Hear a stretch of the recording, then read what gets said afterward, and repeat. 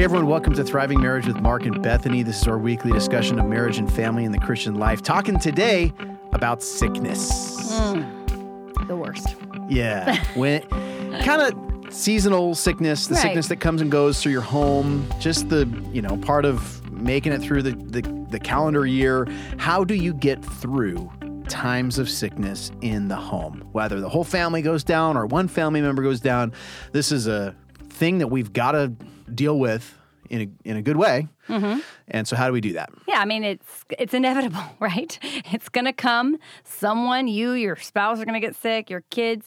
You might all, if you got a big family, you might all be sick at once. What a special treat that is. But yeah, it's something to figure out, maybe think about before you're there so that you can do this sickness time the best to your ability. Yeah. You don't get a free pass to be ungodly. Right. You don't get, That's a bummer. Well, it's tough. It's hard. It's a tough time. You're tested, Yeah. But so how do you navigate it just the best way possible? Mm-hmm. Make it through the difficult time. And I guess the first principle we can bring up is kind of what you just said, Bethany, and that is to expect it. Right. To not be surprised when you or someone in your house gets sick. It shouldn't be a shock. This is going to happen. And from a Christian worldview, I mean, this is part of living in a fallen world. Yes. This is part of the curse, the result of the fall. There is sickness and disease and all kinds of problems that we now face because of the sin problem. Yeah, so expect it and don't be surprised, but also don't get angry. I think that's something I've had to struggle through because, it is going to throw things off. It's going to change your lifestyle for a bit, and it's going to make things harder. So be in response to the fact that someone in your home has sickness. Don't get angry. Don't get upset at it all because it's going to be there. It's going to come and go. We're all going to face it at some point. Mm-hmm. Yeah, so we're going to expect it and recognize this is part of the curse, and also it's part of having a family.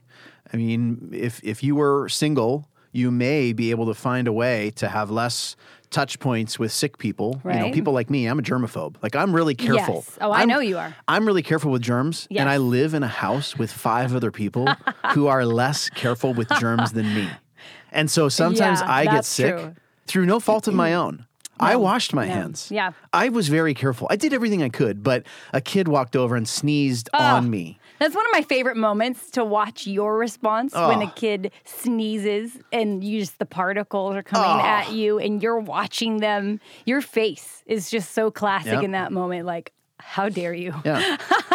They have no idea. They're kids. I just don't like germs. No, Call me crazy, but I don't like them. Yeah. So, but I have come to grips with it. Mm-hmm. I'm going to get sick more because I have a lot of people in my home. Right. All these people in my home have different touch points. They have different, sources. Where was ground zero for the cold that swept through our whole house? Well, probably some kid, whatever. And even if it's just the two of you, your husband and wife, exactly. You're serving in the church, 100%. Right? You're active and out in the community, and so you're around people because you love people. So you're not holing up through the holiday seasons or through the 6 seasons or whatever the season might be. You're out and about, and so it's going to come. You're out and about, and then when you're at home, you're smooching. Yeah, that's right? true.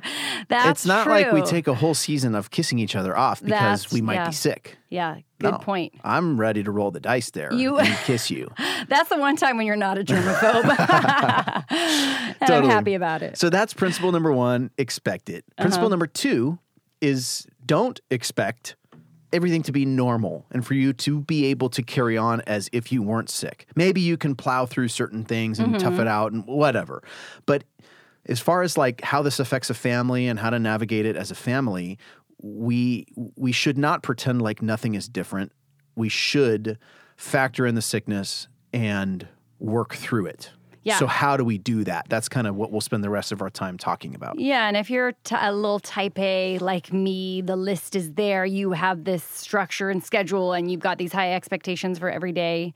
I know that this concept of don't expect everything to be normal can hit hard on a personality like me, at least, like, I have to change. I have to be flexible. I have to adapt. I have to, not do everything I was planning to do. Okay, I've got a new schedule. I've got a new list of priorities today. I need to take care of someone if I'm not the sick one in a very different way. So that's going to change everything, and it's not going to look the same, which can be hard, but you got to say, okay, Lord, this is what you've got for me today. That's right. It's a sick kid or a sick spouse or whatever. This is the hand you've been dealt today. What are you going to do with it? Right. This week, this month, this is the challenge. How do you now work through it? And so one key factor in doing this well is having patience. During times of sickness, you are going to need to maybe bring an additional dose of sickness toward your family members. And by sickness, you mean of patience. You are going to have to bring a whole lot of sickness so that other people can be patient. Yeah, exactly. Yeah, no, it's so true. A lot of patience, additional patience is needed because likely, if you're not the sick person especially, you are going to be interacting with them and they require more from you, and it's one of those things. Okay, my husband is sick. I need to serve him more intentionally. I need to do more. I need to be okay if he's a little bit short or if he's exhausted and can't help out as much, or, he's asking me to do more to get this, to help him with that. I mean, I just need to be more patient in the way I approach you and the way I approach the kids and not get annoyed easily or bothered by the extra workload. Totally. You're going to have to put up with things that you might not put up with the same people when they're fully healthy. Right.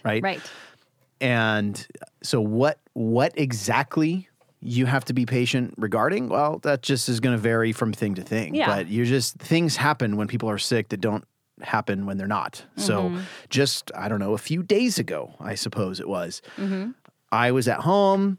You were gone somewhere. I don't know where you were. And one of our kids had missed school that day. They were sick and they had a fever or something like that. And just that time of year, people get sick a lot right now. Right. And he looks at me and he's like, Dad, I think I have to throw up. And I look at him with all the laser focus in the world and with crystal clarity. I said, go to the bathroom. Right. Simple instructions. Yeah. He drops the blanket that he's holding. Yeah. Starts walking to the bathroom. And I'm thinking, this is going to work. Right. This is going to be great. Right. Possible outcome here. Well, he makes it halfway to the bathroom and then stops. Oof. And I hear him stop. Oh, no. And then he just waits and waits and waits for a longer period of time than it would have taken him to finish walking to the bathroom. Wasn't that far, yeah. And then I hear the sound of vomit. Ooh, yeah. And we've all heard it. I can describe it further, but I'll No, stop. I don't think you should. And so I just, after thinking, man, I really wish Bethany was here, I thought, okay, I was not mad at him. Right. I didn't make him feel bad. I didn't point it out. Right. I just super patient toward him. Yes. Cleaned up all the vomit that was all over the entire hallway. Yeah. Getting to the bathroom. It's rough. I think a tiny bit ended up in the toilet. The vast majority, we'll say 95%, ended up outside of the toilet. All that to say, patience. Yeah. Had to bring that. Mm-hmm. Yeah. Funny that one of your thoughts was, I wish Bethany was here, because one of my first thoughts when you texted me to tell me what occurred was, man, I'm so glad I'm not there. Well, let's just be real. That's the one thing maybe within our marriage that it's hard. It's really hard for me to clean up without, also responding in a body, heaving situation. So, I'm thankful. I love cleaning I know it you. up. Yeah, I know you. One of your top 10 of being a dad. Yeah. Oh, yeah. So patience. Okay. And along those lines, another principle here is you just have to show love. And so one of the ways you show love is by being patient, but there's other ways too, right? You've just got to go above and beyond to sacrifice for and serve those people who are sick. There's going to be acts of sacrifice that I do that are more than when that person is healthy and capable of doing things on their own. Yeah, and we signed up as husband and wife to love each other for the rest of the life. In sickness and in health? And in sickness and in health is in there. Often on the old school vows at least. But it's true. I think this is an opportunity for a different kind or a different amount of love when you're sick. What more can I do And so, it'll be taxing on the rest of the family when one person's sick, but it's an opportunity to love someone. And I don't want to say something you do well in our household when I'm sick in particular is you also love others. You love me well, but you get the kids involved in that too. I don't know how old your kids are if you're listening, but what can they do to even learn? Okay, somebody else is going through a tough time. This is when we serve. We step up and serve even more so. And so you'll get the kids bringing me that, or fixing a pillow, or bringing a blanket, whatever. Just even small stuff, because it's an opportunity to tangibly action items, over and over again for someone who is in need. Yeah. I mean, there's more needs when you're sick. And and that principle applies too when people in the church get sick. We want to take care of them. We want to bring them a meal. We want to help them. And so we're teaching our kids that sort of model, on a micro level in the home. Yeah. Well, so another thing that you can't expect to be normal, you've got to make some changes. And that is, what you attend in public or places you go or things you do. Yeah. Sickness throws a wrench in the plans, and you might have to adjust your schedule and what you were going to do. And so you might have to miss out on certain things. Mm-hmm. Now, with that being said, something that I've been thinking about a lot lately is like, well, how much do you miss out on? Because I think we are among a generation of parents that when someone gets sick, they just pull the whole family out of everything. Right. And I think that's probably going too far. Now, of course, there's all these qualifications that every family has their own unique situations. And obviously this is a case-by-case thing. But generally speaking, I think our generation of parents misses too much because one kid is sick. Yes. If the whole family doesn't go to church because one kid is sick. Right. I'm throwing a flag on that play saying, why? What's going on here? Yeah. Could the rest of the family go? Right. Can the spouse go? Yeah. Why does everyone stay home? Yeah.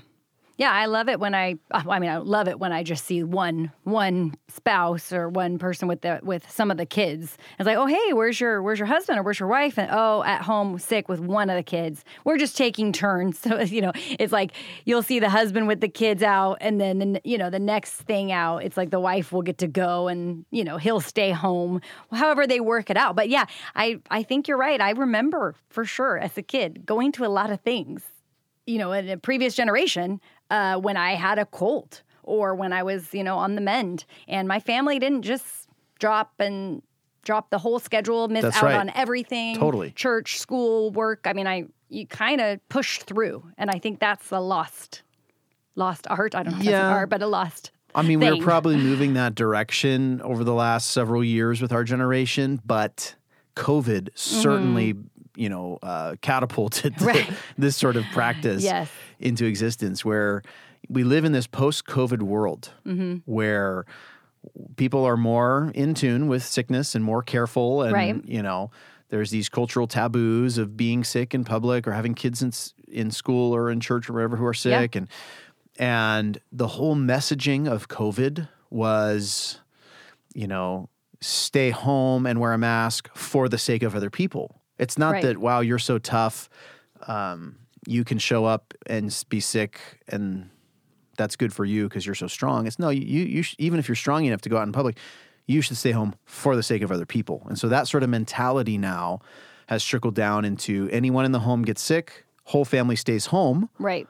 Because post-COVID world, we want to not have a chance of exposing other people, even if we're not showing symptoms or whatever. Right. So for us, what we've done on this is we've tried to have more so concrete indicators. If someone has a fever or green snot, the things we're talking about on this podcast, then we don't go in public.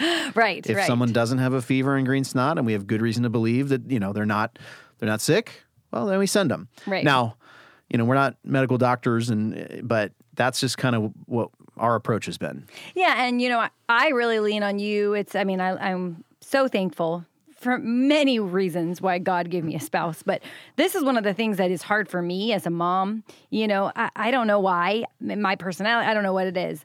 But I lean towards one way, which is like, they're probably fine, let's just go, and it's so great because I'll call you or we'll have a conversation. Hey, help me think through this. This is coming up. This is what I see in the kid. This is the symptom, help us. Let's get on the same page. Let's decide this together. Yeah. And that's a huge help to me because I don't always know what the right call is. And, I'm sure we've made a wrong call in the past, but we do kind of have these set up, like you're saying, different symptoms that help us to guidelines to say whether we should go or not. But yeah, I know of even couples who will not go at all to certain things that are important things, even in the case that just there is a lot of sickness going around too. Yeah. And so they just won't, we're not going to go just in case we get sick. Yeah. Which is, just something to think through as well.